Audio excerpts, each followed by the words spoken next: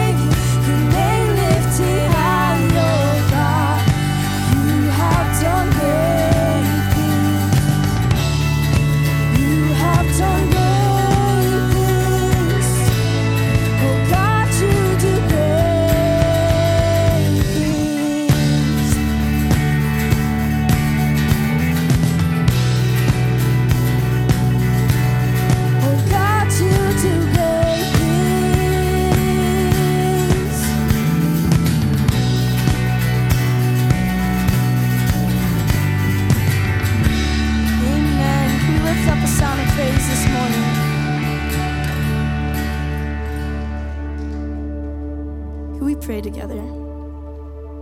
God, we thank you for this amazing, beautiful Sunday that you have given to us this morning.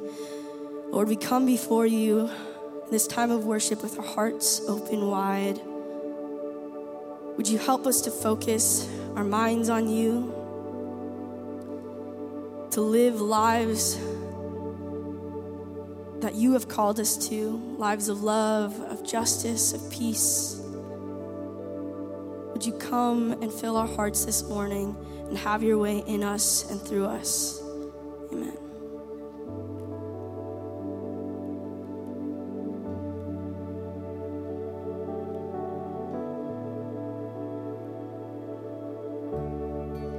Worthy of every song we could ever sing, worthy of all the praise we could ever bring, worthy of every breath we could ever breathe. We live for you. Oh, Jesus, the name above every other name. Jesus, the only one who could ever save. Worthy of every breath we could ever breathe. We live for you. Oh, we live for you. Holy, there is no one like you. There is none beside you. Open up my eyes in wonder and show me who you are and fill me with your heart and lead me in your love to those around me.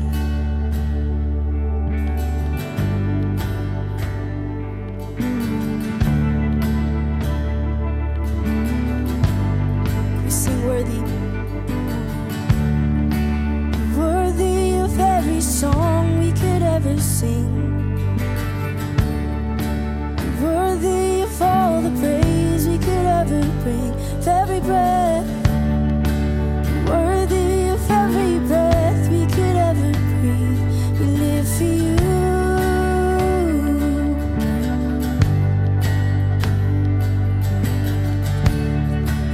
Jesus, the name above every other name. Jesus, the only one who could ever say, you're worthy, Lord. You're worthy of every breath.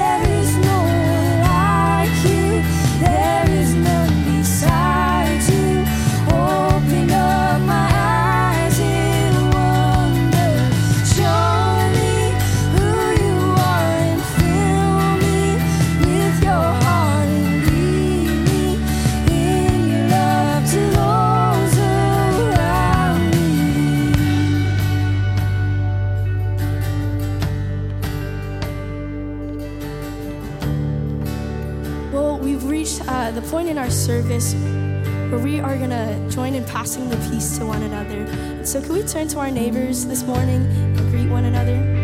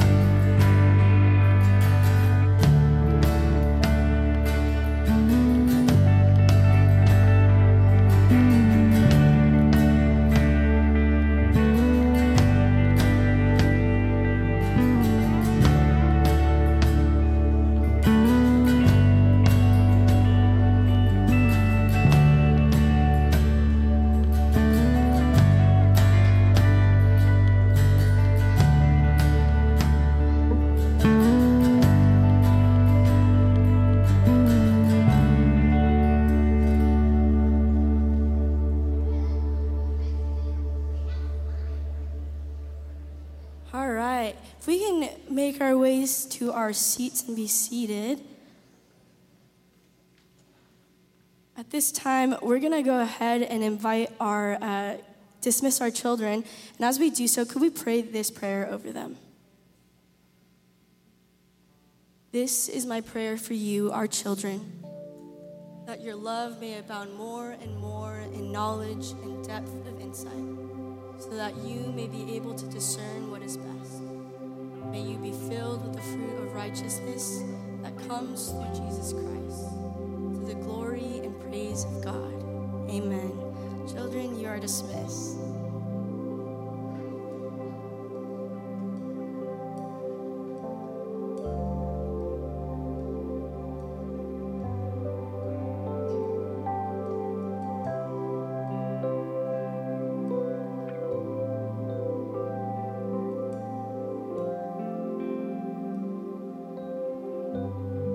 We sing this together.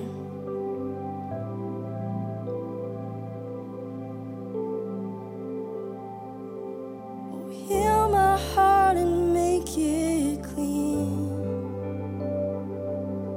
Oh, open up my eyes to the things unseen. Show me how to love like you have loved me.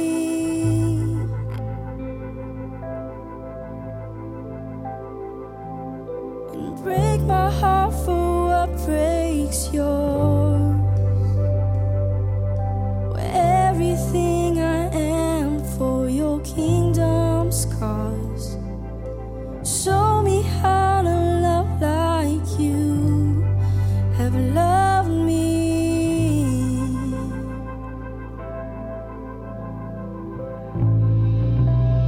'Cause my heart is an open space for you to come. Have your way, I'm open, I'm open. My heart is an open space for you to come and have your way, I'm open, I'm open. Can we stand together this morning?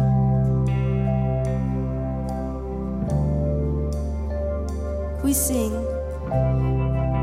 Pull me in closer, close to your heart. May I be a pure reflection of who you are. Love that is patient, love that is kind, and love that keeps no offenses or wrongs in mind. Make me like Jesus.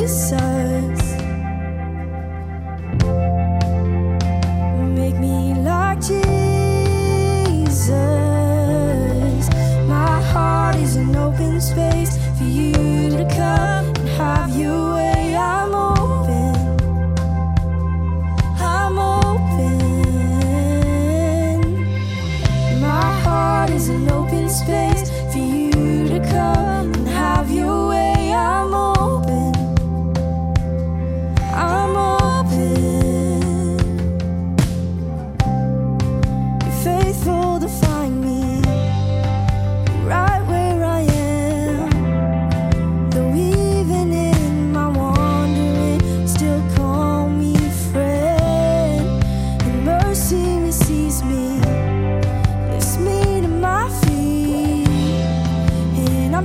up in the wonder and the mystery of knowing Jesus, of knowing Jesus. My heart is an open space for you to come and have your way. I'm open. I'm open.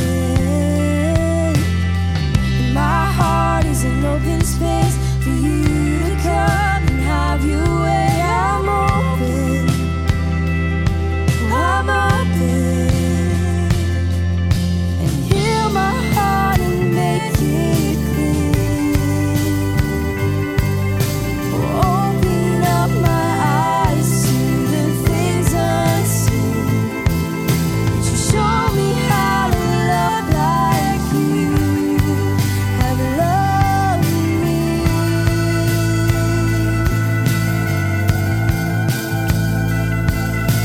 Break my heart for what breaks yours, and everything I am for your kingdom's cause. Show me how to love like you have loved me. Make me like Jesus. Make me like Jesus. My heart is an open space for you to come and have your way. I'm open. I'm open. My heart is an open space for you to come and have your way. I'm open. I'm open.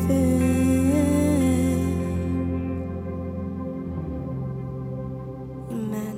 You may be seated.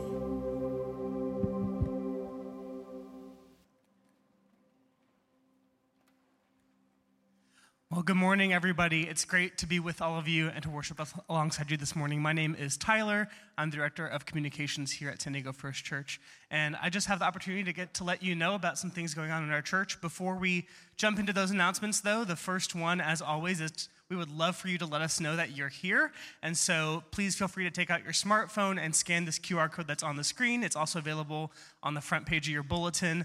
And a quick, brief Google form will pop up. You can put in your name, your contact info, if it's changed, or if you want to let us, if you want to provide that for us, if you think we don't already have it, we'd love to add you to our weekly emails that go out on Friday afternoon.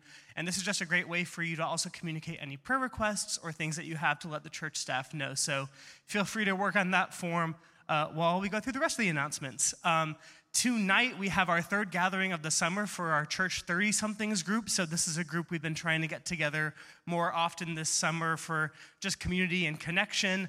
This is a growing group in our church of those around their 30s. I think we probably have ranging from 25 to 45, so maybe 30-ish is like a better name for the group than 30-something. But in that age range, if you find yourself in that age range, we'd love to have you join us tonight, 7 to 9, for a barbecue at Shelly and Dave James' house. They live just a couple blocks away from the church. So if you're a member of that group or you're in our database for that group, you will have gotten reminders and emails about that. If you're not in that group, please come and see me after church. We'd love to add you to that and let you know the details of tonight's gathering, and then make sure that you're on our mailing list for any future gatherings that we might have going on.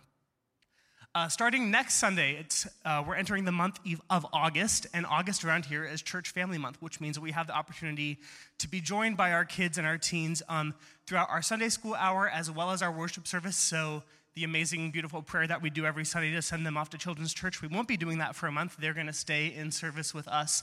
And this is a great opportunity that we have to just learn and grow and worship alongside our kids and teens, but also to give our volunteers that help put on that programming every Sunday a month of Sabbath, which is a really awesome gift, and we love that we're able to do that around here.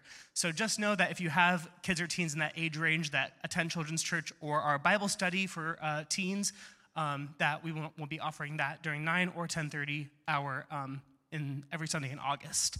The nursery for kids 0 to 3 will still be available during both hours if you do have a kid in that age range.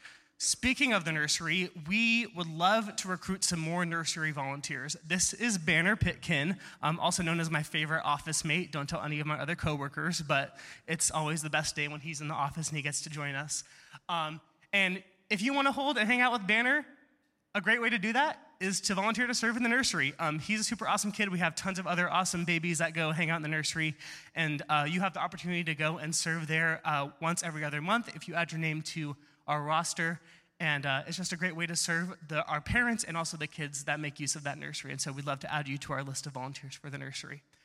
Also, coming up for Church Family Month on Wednesday nights, our kids and our youth programming are putting on joint family fun nights, and so kids, teens, and their families are invited to take part in all of these events happening on Wednesday nights. Coming up, our first one is this Wednesday, S'more Night over at Shelter Island. We also have a game night, movie night, pool night planned. All of those information for that and the details and updates as things change are going to go out to our youth and kids mailing lists, as well as be on our youth and kids Instagram platforms. So if you're not on those mailing lists or you're not following those accounts on Instagram, be sure you do that if you want to learn more about these events and get plugged into those as well. And then finally, to put on your radar, the third Sunday in August, 21st, Summer Celebration is back. Super excited. We're going to gather at Crown Point for a brief worship service. We'll have reflections from different ages about some of the awesome events and ministries we've had going on this summer, from Elevate to summer camps, D's sabbatical. And so we'll be offering some reflections around those ministries that have taken place this summer. We'll play some long games together, gather in community, and we're going to enjoy those same tacos we had last Sunday to celebrate D coming back. And so if that's something that you love, either being in community with everybody else or tacos, I won't tell which one you prefer more, but be there on the 21st at Crown Point, and we'd love to have you join us for that morning where we get to worship and gather together outside. With that, I'm going to invite Dee up to continue with our series of interviews. Thanks, Tyler. It is a joy to be able to do this. It's one of my favorite parts of our time together is get a chance to learn something about somebody you may not know or more about somebody you know well and be surprised by what's said. So Lauren, come on up here. We have Lauren Day this morning, so it is a joy to have you up here. Let me give you this microphone. There you go. Good morning. And start us off, because some people don't know you. Tell us a little bit about your husband, your kids, your family.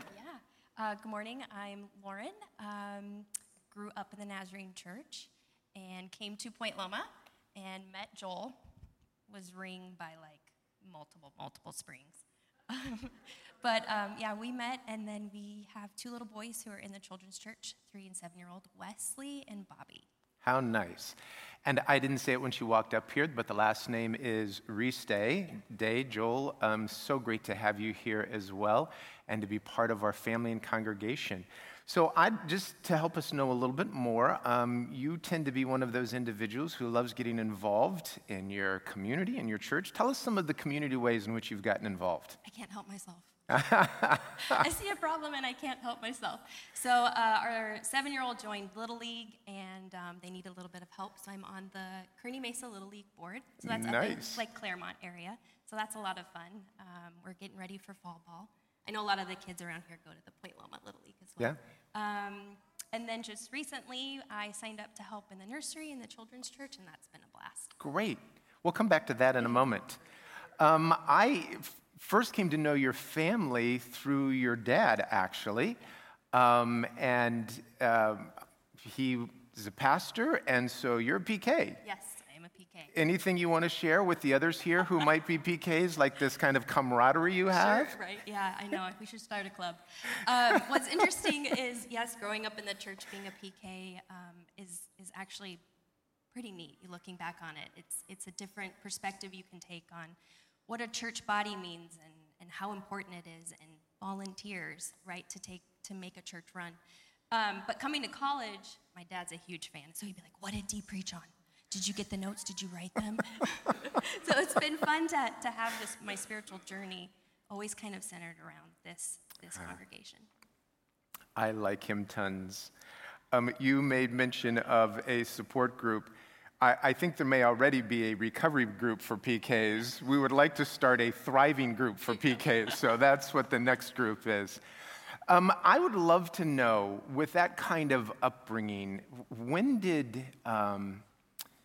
your faith kind of shift, maybe from it being just an environment in which you grew up to it becoming yours?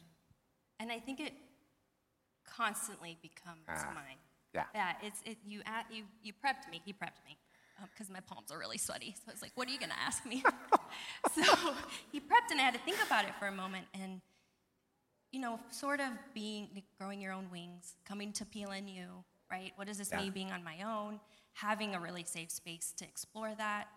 And then Joel and I moved away, and we had to church shop. So we tried different Christian faiths, and what does that mean? And learning how the lens that's outside the Nazarene world, what's it look like? We love Wesley, though. John Wesley's the best. And then moving back to San Diego and coming back to this community has been an interesting turn of events, my favorite. And the best part has been having 2 little kids and experiencing Christ and our Creator through the lens of a 3 and a 7-year-old has been so fun. Yeah. Right? Yeah. And I think that's what's interesting about maybe my faith is always falling back on what I learned in children's church, at camp, right? Experiencing life through that church support, the felt boards, that fun thing.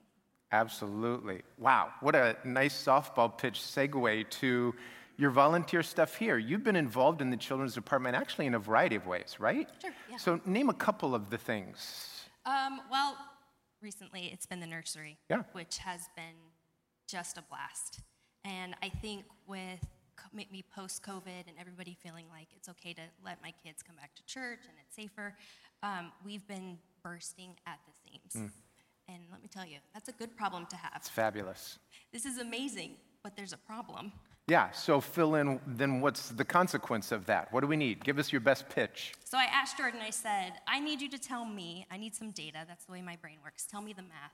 What do we have? So I'm going to pull out my handy-dandy notes here. Wow, notes for an interview. Okay, great. We currently I'll just sit down for a while you go with it. So we currently have 44 volunteers for the children's program, the whole entire thing, including the nursery. That's a lot of people, but we still have plenty more kids. So we need 14 volunteers every Sunday, and that's just once a month.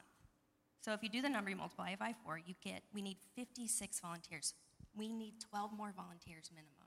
To make that system work, right? To make that system work. Otherwise, people are having to fill in gaps and Yep, got the it. nursery on Sunday, all of us had 2 babies on our hips, and we were walking around, we still had more, and we made it work, but one more would have been even more fabulous. Yeah. And it's a great problem to have. There's a call, and I need your response. We need 12 more. Yeah.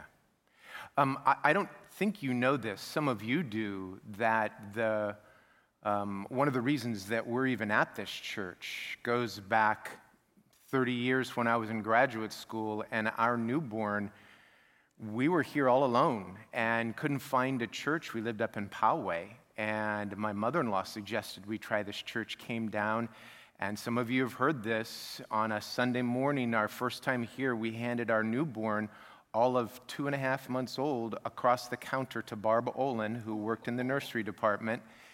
And it was so overwhelming to us that here was somebody who cared that much in that moment for someone she didn't even know, that as we're driving home back to Poway that Sunday, we said to each other, whatever it takes to get our child into Barb's hands, once to 3 times a week, we will drive down there to make that happen. And so we attended to this church for about 2.5 years during graduate school because of that.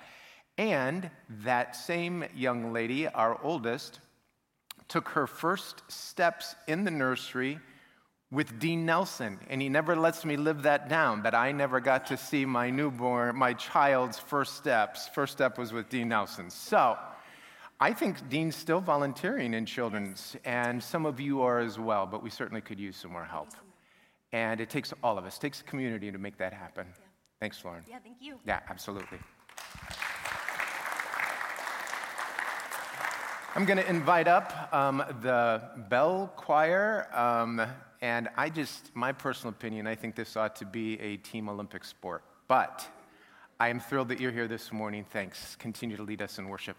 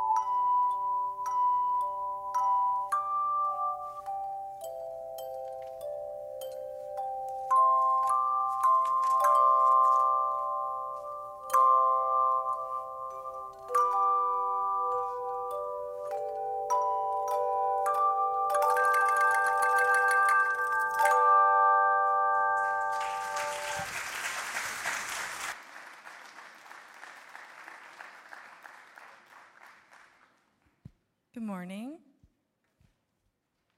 Today's scripture is going to be coming from Colossians chapter 3, verses 1 through 11. Since then you have been raised with Christ, set your hearts on things above, where Christ is, seated at the right hand of God. Set your minds on things above, not on earthly things. For you died, and your life is now hidden with Christ in God. When Christ, who is your life, appears, then you also will appear with him in glory. Put to death, therefore, whatever belongs to your earthly nature: sexual immorality, impurity, lust, evil desires, and greed, which is idolatry. Because of these, the wrath of God is coming. You used to walk in these ways in the life you once lived, but now you must also rid yourselves of all such things as these: anger, rage, malice, slander, and filthy language from your lips. Do not lie to each other, since you have taken off your old self with its practices and have put on the new self, which is being renewed in knowledge in the image of its creator. Here there is no Gentile or Jew, circumcised or uncircumcised, barbarian, Scythian, slave or free, but Christ is all and is in all. The word of the Lord.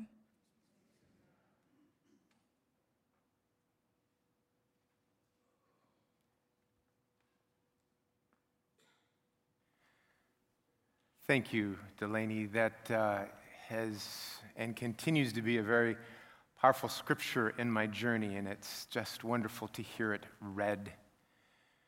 I also want to thank I guess not truly handbells. What do you call those? Hand chimes. Tones. Hand tones. Okay, they're called a variety of things by different people. They were just, it was wonderful though. Thank you for that. Beautiful. And Kathy in the praise band, oh my goodness. Thank you for giving your time, your efforts to lead us in worship. And a thank you to all of you who participated in some fashion in last Sunday afternoon's luncheon. It was just so fun to come back and be part of the family that's here and feel welcome back in such a wonderful way, to get a chance to meet some people I had not met before and others whose friendships go back decades. So what a wonderful time it was. Thanks for coming this morning and being on the journey with us, where we might learn together, grow together, and dig into God's Word together and find ways in which we might better reflect Christ's love in our life, recognizing that this service is not for us. We have an audience of one. We come together to lift up Christ, to worship God, and to offer our praise on behalf of our Lord and Savior and God's promise to be present in our midst. We were last week in Colossians, again this week in Colossians. There aren't many opportunities in our 3 years' worth of readings to spend time in Colossians, so I hope you take some of the wonderful things that are in this book and apply it throughout your life's journey and let it just sink into the pores of who you are, because there are some very powerful, wonderful things. The title of this message this week is Hidden Life. For me, that has kind of multiple meanings. I've heard someone say that who you are when no one is looking is who you really are.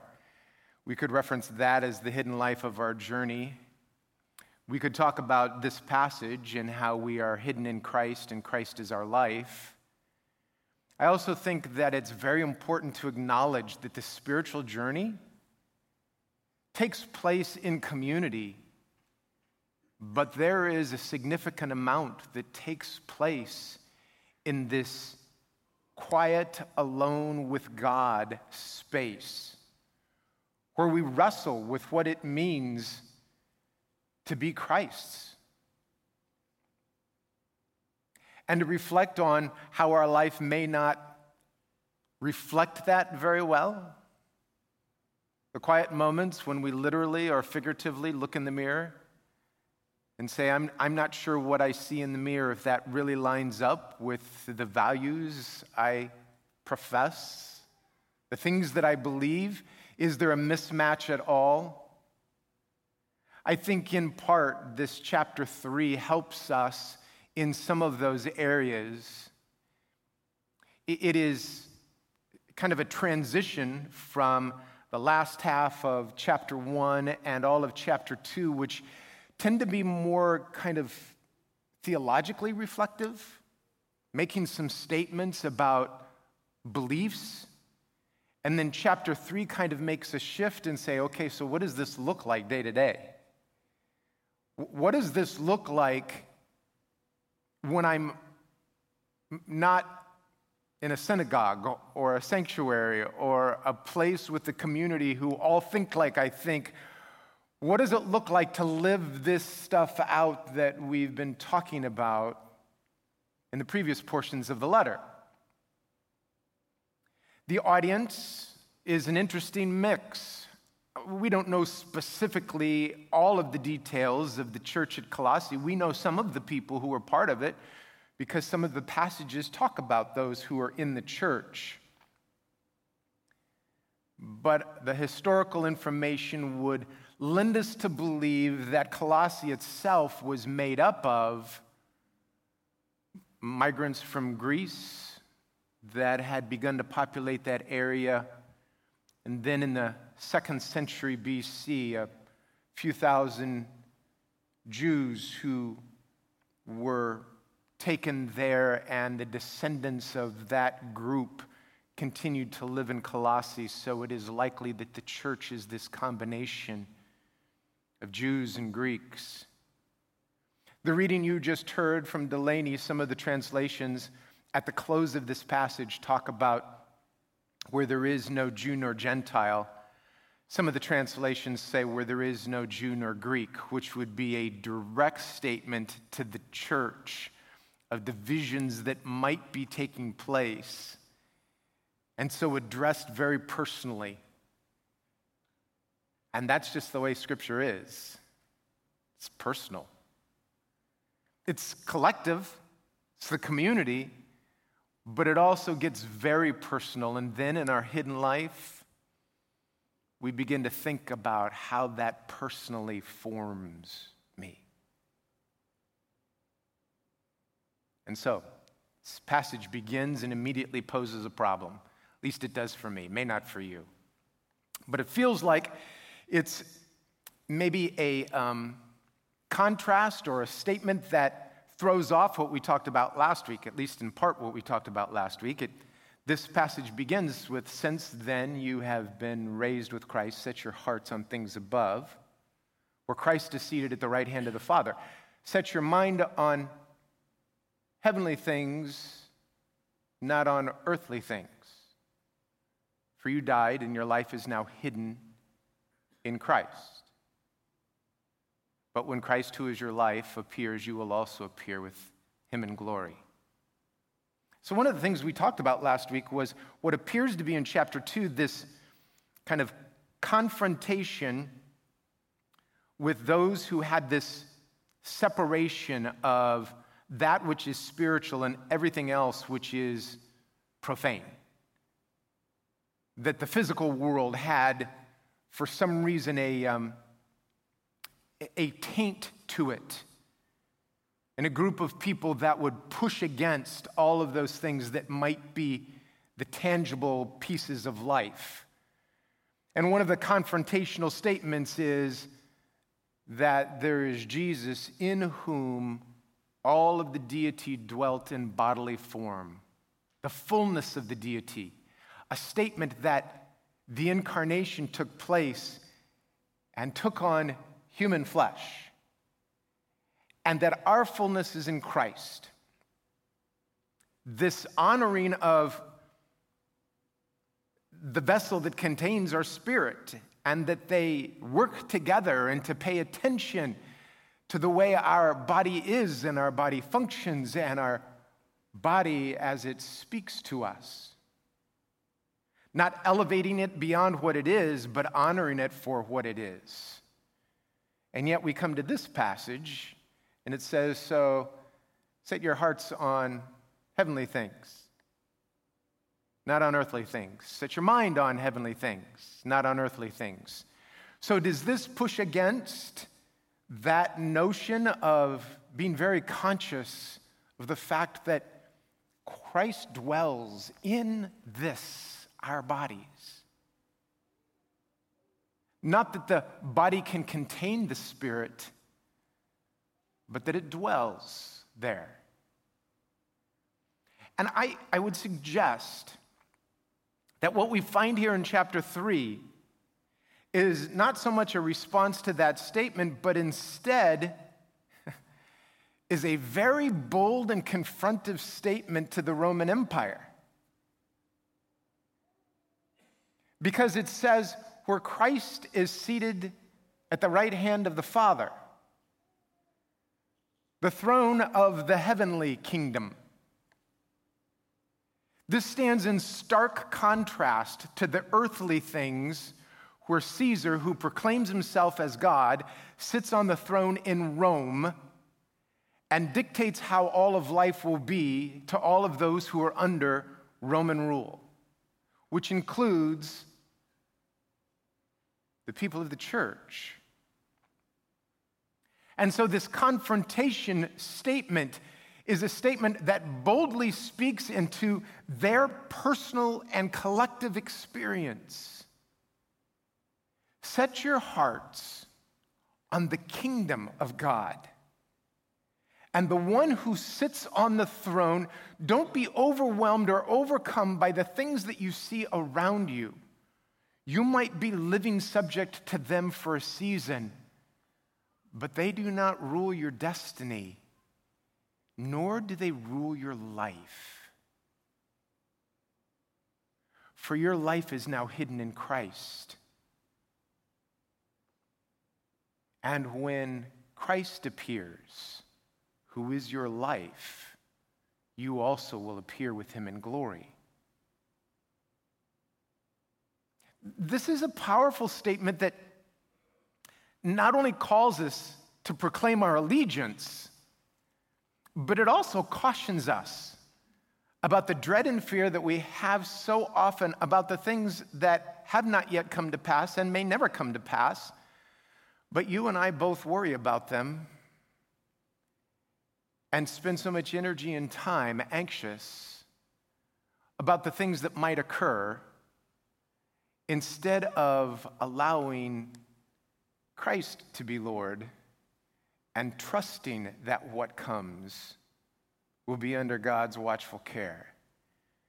Am I saying that there aren't some things that merit worry? No, I'm sure there are. But Jesus was very clear. Jesus said, let tomorrow worry about itself. Each day has enough worry of its own. So we may have some worry, but let's limit it to what we're facing today. Trust the tomorrows to the one who holds our tomorrows. We then get into a very interesting portion of this that talks about putting to death the old self and the ways of the old self. So let's talk about the things that we want to put to death. I'll have to confess, I usually jump really fast to verse 12 because we get into all of the good things that we're supposed to put on. That tends to be where my personality just leans to. Put to death the old ways. You bet. Let's go on to verse 12. But I need to stop here for a second and recognize what it is that gets put to death, because this actually is some of the arena, part of the arena that keeps us tripped up over and over again. Put to death, therefore, the things of the old nature. Sexual immorality, impurity. Put to death lust. Put to death evil desires. Put to death greed. I heard an interesting response to this closing line of greed. The notion that often these lists end with something, because there's several throughout Scripture, several in Colossians, that sometimes the last one speaks as kind of an umbrella characteristic. I don't know if that's true for this one, but the assertion was that it very well could be, that greed is the actual umbrella that oversees the other ones, which I've not necessarily heard associated with sexual immorality and lust and impurity and evil desires. But the notion being that the greed that rests within us, that greed that is part of the rebellious nature, that greed that gets enticed by those who use it for a variety of reasons to get what they want, affects our journey.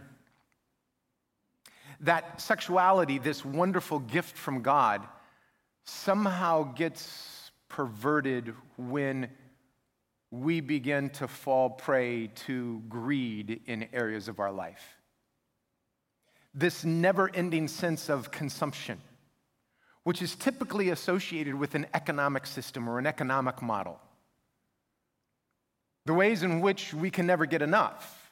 I don't want to impose that on everyone, that's how you view our culture, but it sure feels to me that is what is promoted to us over and over again. I can't get enough of the latest technology. I can't get enough of toys. I can't get enough of money so that I can buy these things. I can't get enough of whatever the next thing is. It is, at least some of my culture tells me, it's my entitlement. It is what I do. In fact, it has come to the point where We are being patriotic. We are supporting our country by those entitlements, by the consuming, by the spending. That notion of more and more and more spills into many other areas in our life, and the assertion is that when it begins to spill into those areas that are wonderful gifts from God, the way in which we love another, the way in which we treat our neighbors, that never-ending need for consumption begins, whatever it touches, begins to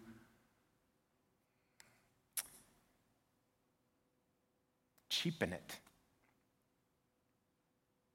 Because it's in that context, doesn't seem like it's ever quite enough, ever satisfying.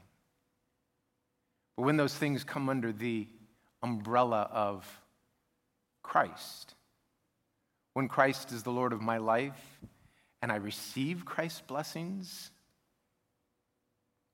it moves from idolatry, which is how greed is described in this passage, to the worship of my Creator.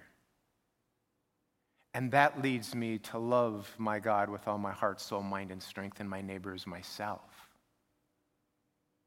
It doesn't stop there. This passage continues on and says that this is how we used to walk. This is the way in which we used to be. This is the very thing that brings about what appears to us as the wrath of God, and that wrath is coming.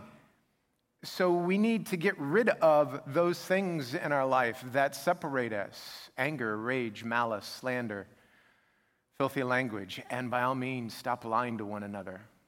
Once again, maybe that lying is the umbrella word that speaks to some of the other things like slander and rage and anger and malice. Speaking untruths of others, believing that I can impute somebody else's motive, believing that I can tell somebody else's story as opposed to simply listen and hear. This journey of faith calls us to put those things aside, to lay them down, to recognize that they've been crucified with Christ. But I've got to tell you, sometimes they seem to have a life of their own. I can hear the words, these have been crucified with Christ, you've been buried with Christ, and you've been raised with Christ. Sometimes it feels like some of those things get raised with me. This is where it seems very difficult for me. Not just me personally, but the privilege that I have of working with people, wrestling with the journey of life that seems to be such a difficult struggle. And I believe that there's a secret here, a mystery that Scripture speaks about. And if I only stay in chapter 3 and I forget what's written in chapters 1 and 2, particularly in chapter 1, I will find myself exhausted, spent, worn out, trying to do these things as I've been called to put them to death. I remember when I first heard this mystery. Well, let me rephrase that. I remember when I first remember hearing this mystery. I was in college. I was in chapel. I think very highly of chapels. I believe I've attended close to 1,500 chapel services. That's a lot of chapel services. I gave oversight to chapel at 3 different schools for about 17 years, and it was a privilege and a joy to be part of that. You may be familiar with some chapels. I think we have a picture of one of the more famous ones, that's the Air Force Academy, the Air Force Cadets. This is their chapel. The inside is gorgeous, but I have to confess, only seen via pictures, but I've talked to a number of people who have been there. You may be far more familiar with the chapel that's right across the street, the Prescott Prayer Chapel, that is a beautiful piece of artwork. And if you've never gone in, I can see it right through those doors. You ought to avail yourself. This actually here is the chapel for the students who come. What a privilege to be part of a church that in moving out here chose to do something that maybe didn't make a whole lot of sense for us as a church, given that our size has never filled this auditorium.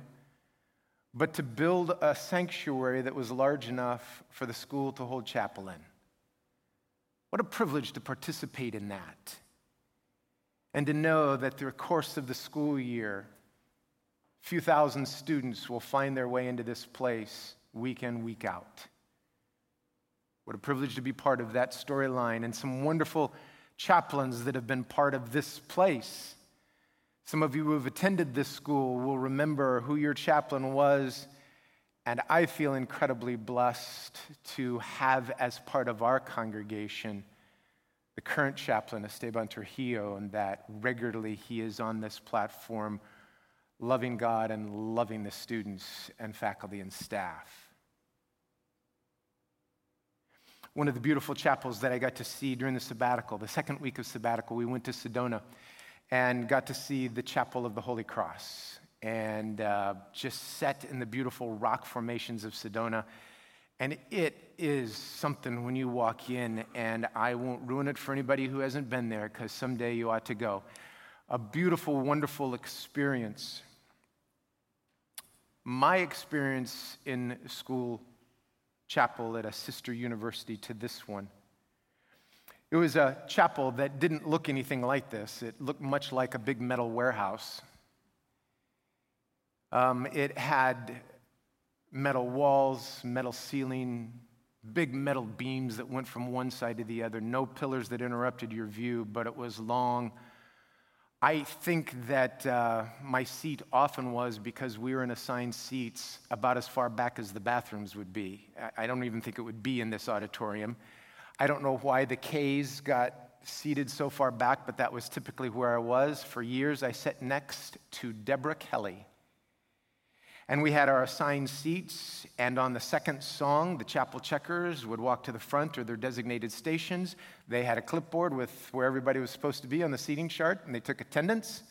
So none of us were there voluntarily. I mean, there were some who liked to go, but there wasn't much of a voluntary nature to it, but some good and amazing things happened.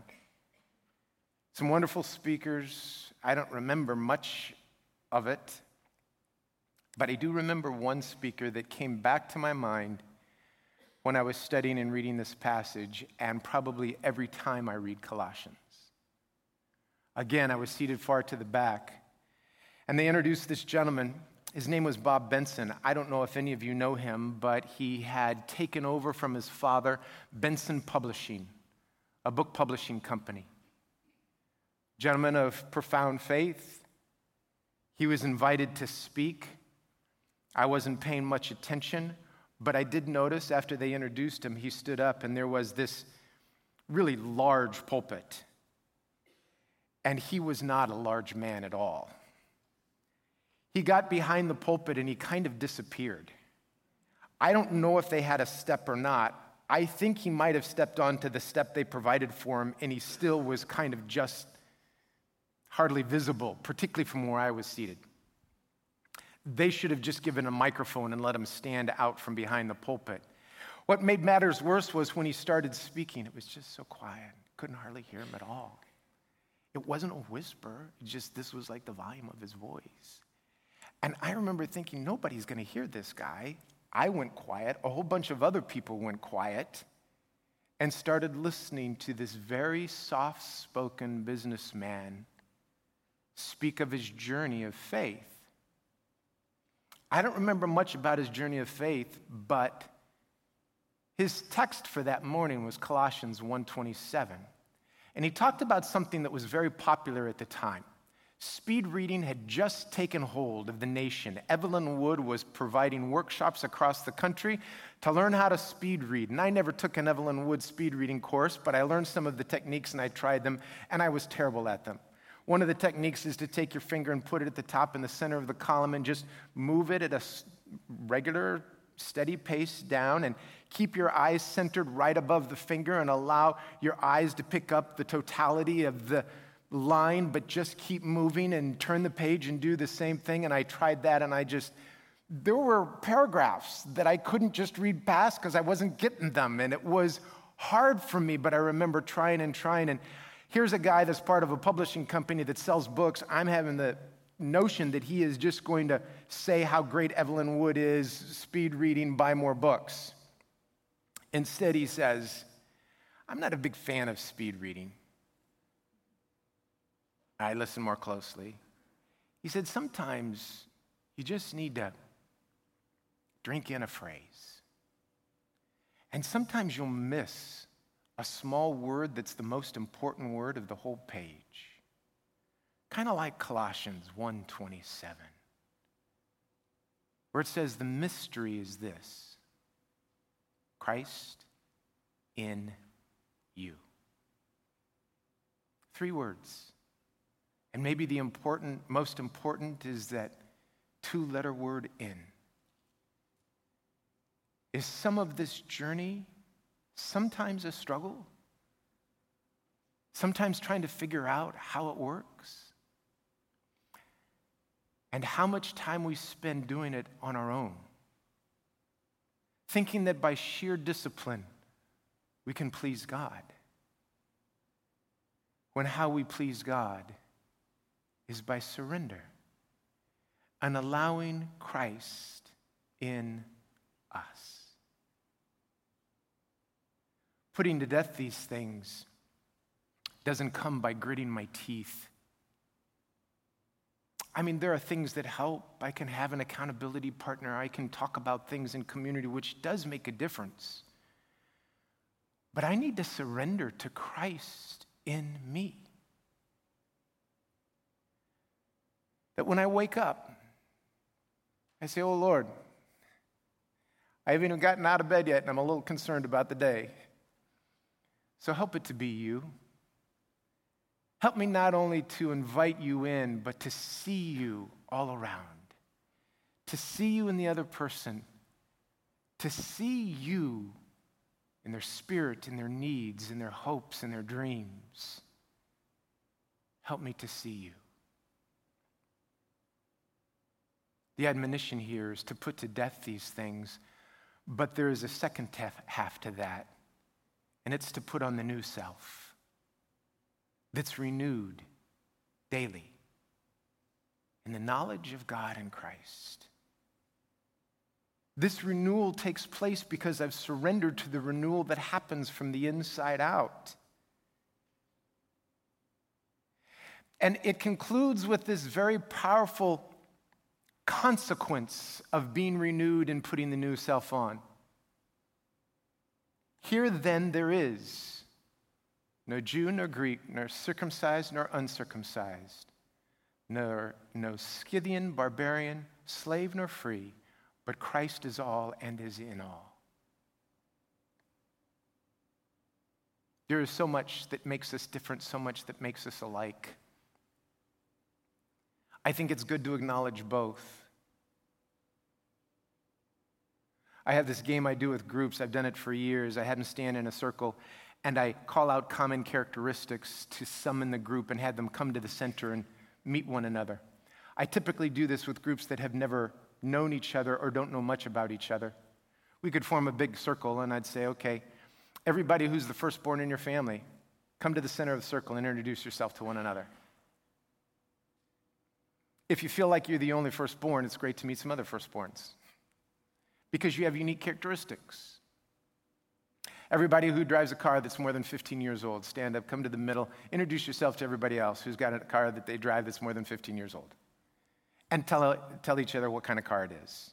I have to break that group up because they get going talking about cars and gas mileage and all of those other things. It is an attempt to say when you feel alone, you're really not alone. I mean, I could go into questions, how many are stressed about, and name a thing, go to the middle and introduce everybody else who's stressed about this one thing. You heard some bad news in your family of origin. Anybody who's willing to do that, come to the middle and meet everybody else. And you find how you're not alone. But in so doing, it doesn't take away how unique you are. The number of times that in this last month, I don't know why, this is a new game of mine that I have been playing, and it's, I may be the only person in the world who, and then you fill in the blank. I'm the only person in the world who's ever been married to Kay. It's a unique experience. And I don't know that anybody has had anything quite like that wonderful, amazing experience in the journey we've been on. I am the only person in the world only male in the world who's been raised by my parents. Unique experience. I may be the only person in the world who was hiking Angel's Landing, and the lady beside me tripped and broke her arm. Snapped it. I heard it. I thought it was a twig. Yeah, it was terrible. What are the things that make you unique? Your sequence of experiences, your combination of experiences. You may share an experience with many other people, but your unique timing and how it occurred and when it occurred. So when we talk about a list of what we put to death and what we put on later on in this chapter, we don't all look alike, but there is one commonality, Christ in us. And Jesus tells us something that is so important. It's in the context of false prophets. It's at the end of the Sermon on the Mount. He says, beware of false prophets. They come to you in sheep's clothing, but inwardly they're ferocious wolves. But this is an amazing interjectory here in the midst of it. He says, you'll know them by their fruit. We don't gather grapes from thorn bushes or figs from thistles. A good tree bears good fruit. A bad tree bears bad fruit. A good tree can't bear bad fruit, and a bad tree can't bear good fruit. Every bad tree gets cut down because it bears bad fruit. So you'll know them by their fruit. So when we talk about what unites us, it's Christ in us, and how do we know? Does our life produce love and peace and grace and mercy and compassion and service and help? Does it look at the other as one that we want to enfold and embrace? Does it stop looking at the things that divide us that are often in the categories of Greek or Jew, circumcised or uncircumcised, Scythian, barbarian, slave or free? Is that how we see the world, or have all of those things faded and we see what unites us, and we'll know that it unites us by the fruit that we bear?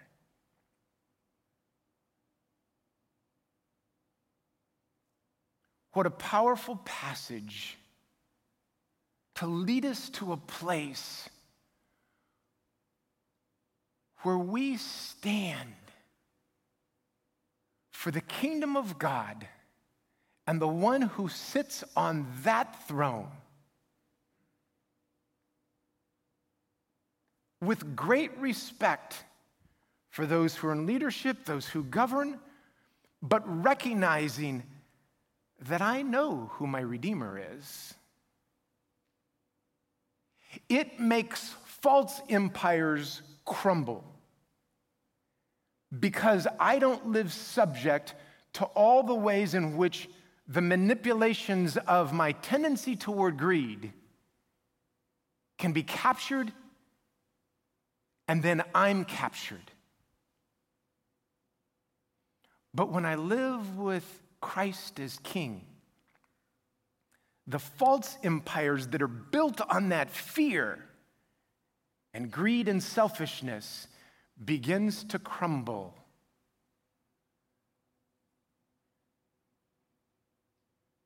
Because we live by a creed of love. May God help us to put off the old and put on the new.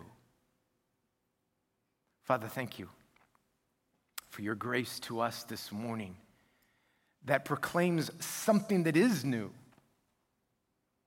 It's a mystery that's been known through the ages, but yet every time we put it in place, it becomes new over and over and over again. Thank you, Lord, for how fresh it is as this morning.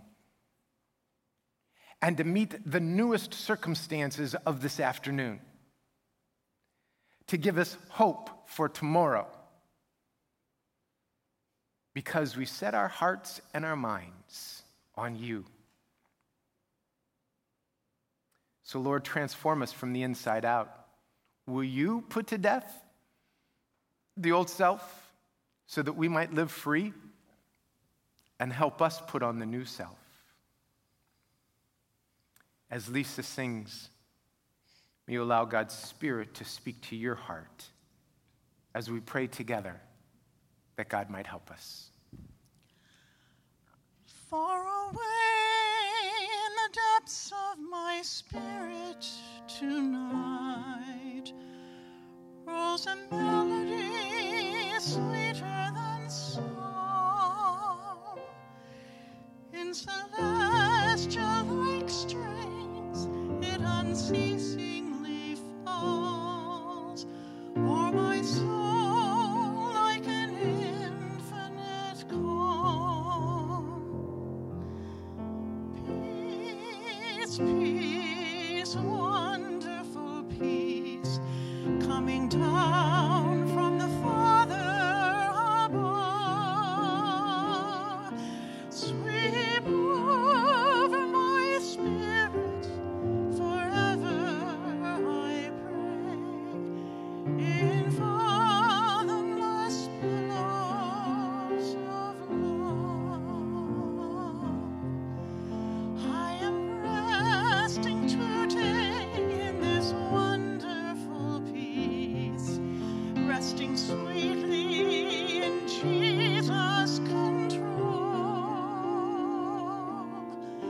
For I'm kept from all danger by night and by day, and His glory is flooding my soul.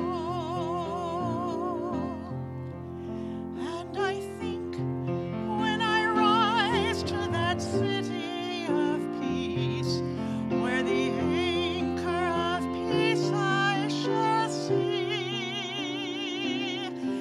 that one strain of the song which the ransomed will sing in that heavenly kingdom will be.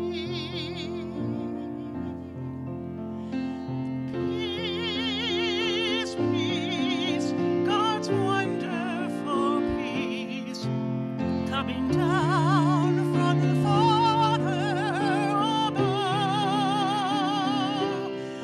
Sweep over my spirit, forever I pray, in fathomless billows of love.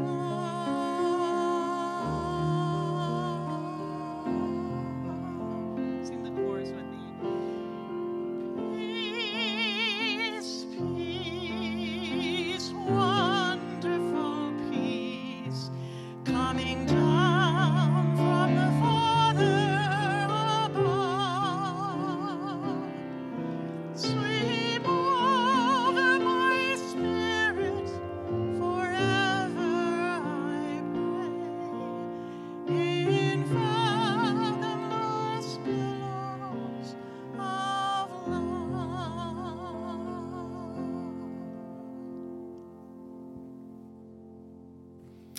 I really hope this week you might take a moment at the start of each day to remind yourself of how unique you are, and yet not alone, not ever alone.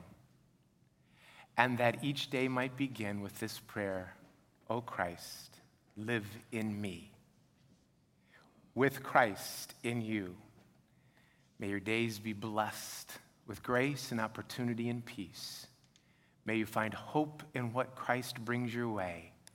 And may love be the image and character that all who come into contact with you see.